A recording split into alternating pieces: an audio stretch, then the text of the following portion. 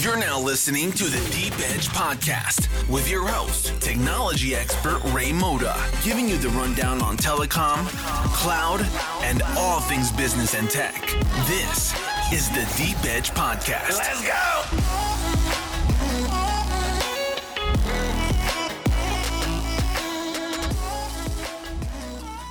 Joining me today is Ritesh Mukherjee from 128 Technology. Ritesh, thanks for joining the hot seat. Thank you for having me, Ray. Awesome. Well, thanks for bringing me to rainy Boston there. I'm from Arizona, so I'm wearing long johns and everything there. Well, right? yeah, this year has been a lot of rain. Yeah. So we like to get started right away, Sure. right? I mean, your company's been around for some time here, right? But from a startup perspective, right, when we look at the SD-WAN and the routing space, which you're playing in that area, how is it that you're differentiating in that space? One of the things we realized when we started and we saw networks being deployed and the challenges we faced was that people have a lot of metal boxes, a lot of tunnels, a lot of overlays, complexity. And ultimately what this did is basically affected the performance of the network. You needed bigger routers to do the same things. You needed a lot of overlays, a lot of intelligence, a lot of complexity in maintaining those devices, and of course costs. Right. So we wanted to build something which takes our legacy or whatever, our heritage and understanding from voice and other things to routing and in Right. general. Right. And what we came up with is, of course, tunnel-free networking. Mm-hmm. The idea is basically the routers keep state, and that's why they don't have to put an extra information header in the packet itself. Right. So you take away a full IP header from each packet, which you had to do in case of IPsec or any Right. other tunneling technology. Right. And that, of course, leads to 30 to 50% bandwidth saving in the network. Right. We don't have to aggregate flows into tunnels, so we don't obfuscate flows. We also have the ability to move sessions over on demand based on each application, so Right. we can see each application separately. It's hyper-segmented. And also because we have session and we keep session state. Right. We have inbuilt directionality and other things which tell us a lot of things. For example, if I ask YouTube to send me packets and YouTube sends me packets, Right. that's a session. If YouTube sends me packets without me asking, that's an attack. So we can learn a lot of things from directionality and stuff like that. So high performance, high scale, and of course we run on white boxes. Right, yeah, and I think the important part about that is, since you're talking about tunnels, because I want to ask you about the type of tunnels, is the larger the type of branches and number of location becomes very important because it just propagates, right? Absolutely. Yeah. I mean, it's an n square problem. Yeah, The number of as the number of sites grows, you need to have full mesh of tunnels, or you need to create hub and spokes. Right. That both adds complexity to the network. Obviously, at a certain time, you cannot have a full mesh. It's just not possible to have like 1,000 times 1,000 mesh of tunnels for branch routers today. And of course, we don't face any of those challenges. It's any-to-any connection between any routers at any point. So those are the main benefits. The other thing which we have done, which is very different, is we are service-based. So we always route sessions towards services. Right. The advantage of doing that is now your network follows your business logic. Right. For example, you tell your network, hey, allow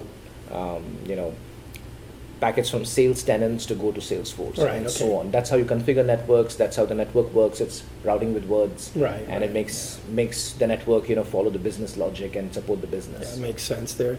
Now, you mentioned the word tunnelless, right? I mean, could you go further into the types of deployment that are related to that the most? Absolutely. I mean, we have a large number of deployments today, but there are two cases in which the solution really shines through. One is when there are a large number of sites. We just Right. spoke about it. So we have like large retail chains or large oil and gas customers, and they have thousands of sites, and it's Right. not possible to make 1,000 times 1,000 mesh using traditional technologies. So that's where our solution really comes into play, and we can create an any-to-any connection between any points. There's no need of hub and spokes. There's no need of thromboning traffic, Right. and so low latency connections between sites as and when required. Yeah. And the other one is when there is low throughput connections, like places where connections are poor, or rocky areas, or which are difficult to get to, or oil and gas, or where they use satellite networks. Right. There, because we have 30 to 50% bandwidth savings, and you have low throughput connections, by itself, saving bandwidth makes the applications work makes it better, better, right, and things work better. So those are the two cases where it really shines through, when there is large number of sites, and of course when there is skinny pipes. Right, with the skinny pipes, specifically there, right? So as you, if you look at tunnelless, right, because I still relate to, you're actually simplifying it as people scale, which the hope is to reduce, let's say, operational and become more efficient on supporting the Yes. scale, right? Are you able to discuss like some of your largest deployments? Because it seems like that's where I see yourself having the biggest impact. Our largest deployment today is a large auto parts retailer in the US, and for them every call is worth $100. For example, someone is going to order an oil change or a tire change or something like that, and so they want to make sure that their stores are always up and connected.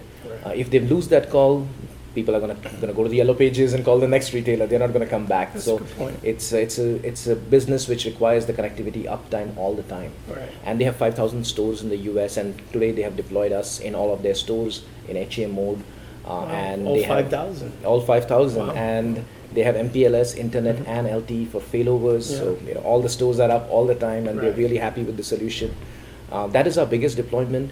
I also wanted to mention that is probably the fastest deployment. We deployed about 70 to 80 stores a night. 70. And so we did the whole thing within a year, and it was all up. That's and impressive. And it's all zero touch provision. Yeah, You just send it to the box to the store, and power it up, and it connects to our network management tool and understands everything, gets the config. That is our biggest deployment to date. The other one which we're just embarking on and we have just started doing is a large pharmaceutical company in the US. They have 10,000 stores, and we are going with that deployment. So that will turn out to be the biggest. The biggest, ultimately. okay, so you continue. Yeah. And we also have large service providers. SoftBank has just selected us. Yes, I saw that. We made the announcement public, And there are other customers in Japan, Sony, NEC, NESIC were deployed us. Right. In South Africa, we are deployed with the largest Pan-African provider there, CMC Networks. Right. So we have large deployments now. Yeah, well, you got proof of concept. It's become reality there. Absolutely. Right? Yeah. You know, what's interesting about it is that we do see you address some of the key points about scalability. We see a lot of companies that can address that volume, and you kind of use that as a check mark, right, which is important. But as the situation you're in, right, you need to maintain innovative and keep looking forward and moving. Where do you see 128? What is the next step for them?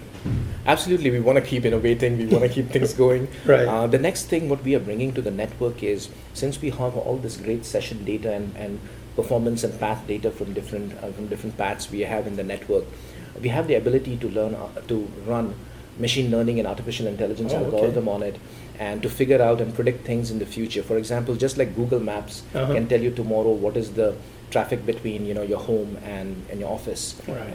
and at 9 o'clock don't take the highway, take the scenic route or Yeah. stuff like that. We can predict that for networks itself. From the data we have, we can extrapolate and tell you what's going to happen tomorrow with much accuracy. Right. We can also predict things like, for example, failures before they happen. For example, if you made a couple of changes in the network and it led to a failure, next time you make a couple of those, Right. and before you make the next one, we can tell you that this pattern leads to a Right. failure in the network, and we can predict things in future. Right. That's one of the capabilities we are bringing. The other one, what we do is we're constantly improving our scale and performance. Right. We want to we already do 100 gig. We want to Yeah. go into bigger routers, switches, Right. and so on. And also we want to reduce our form factor so that we can run IoT devices and so on. So we're working on both aspects of that, Right. both sides of the scale. And the other innovation we are planning on is to have the routing software itself be able to interface with wireless, LAN, Right. and other devices so that it can intelligently understand and do a lot of things in the network itself. Right. Those are some of the things we're working on Yeah, currently. no, those are actually really exciting there to bring the AI, machine learning. It's going to be important. Yeah. Well, you're officially off the hot seat. Thank you. Thanks a Wasn't lot, too Ray. bad, right? It wasn't too bad. It was great. Thank you for having us. Awesome. We're Thank you. Ritesh. This is Ray Mota. Thanks for joining this edition. Thank you.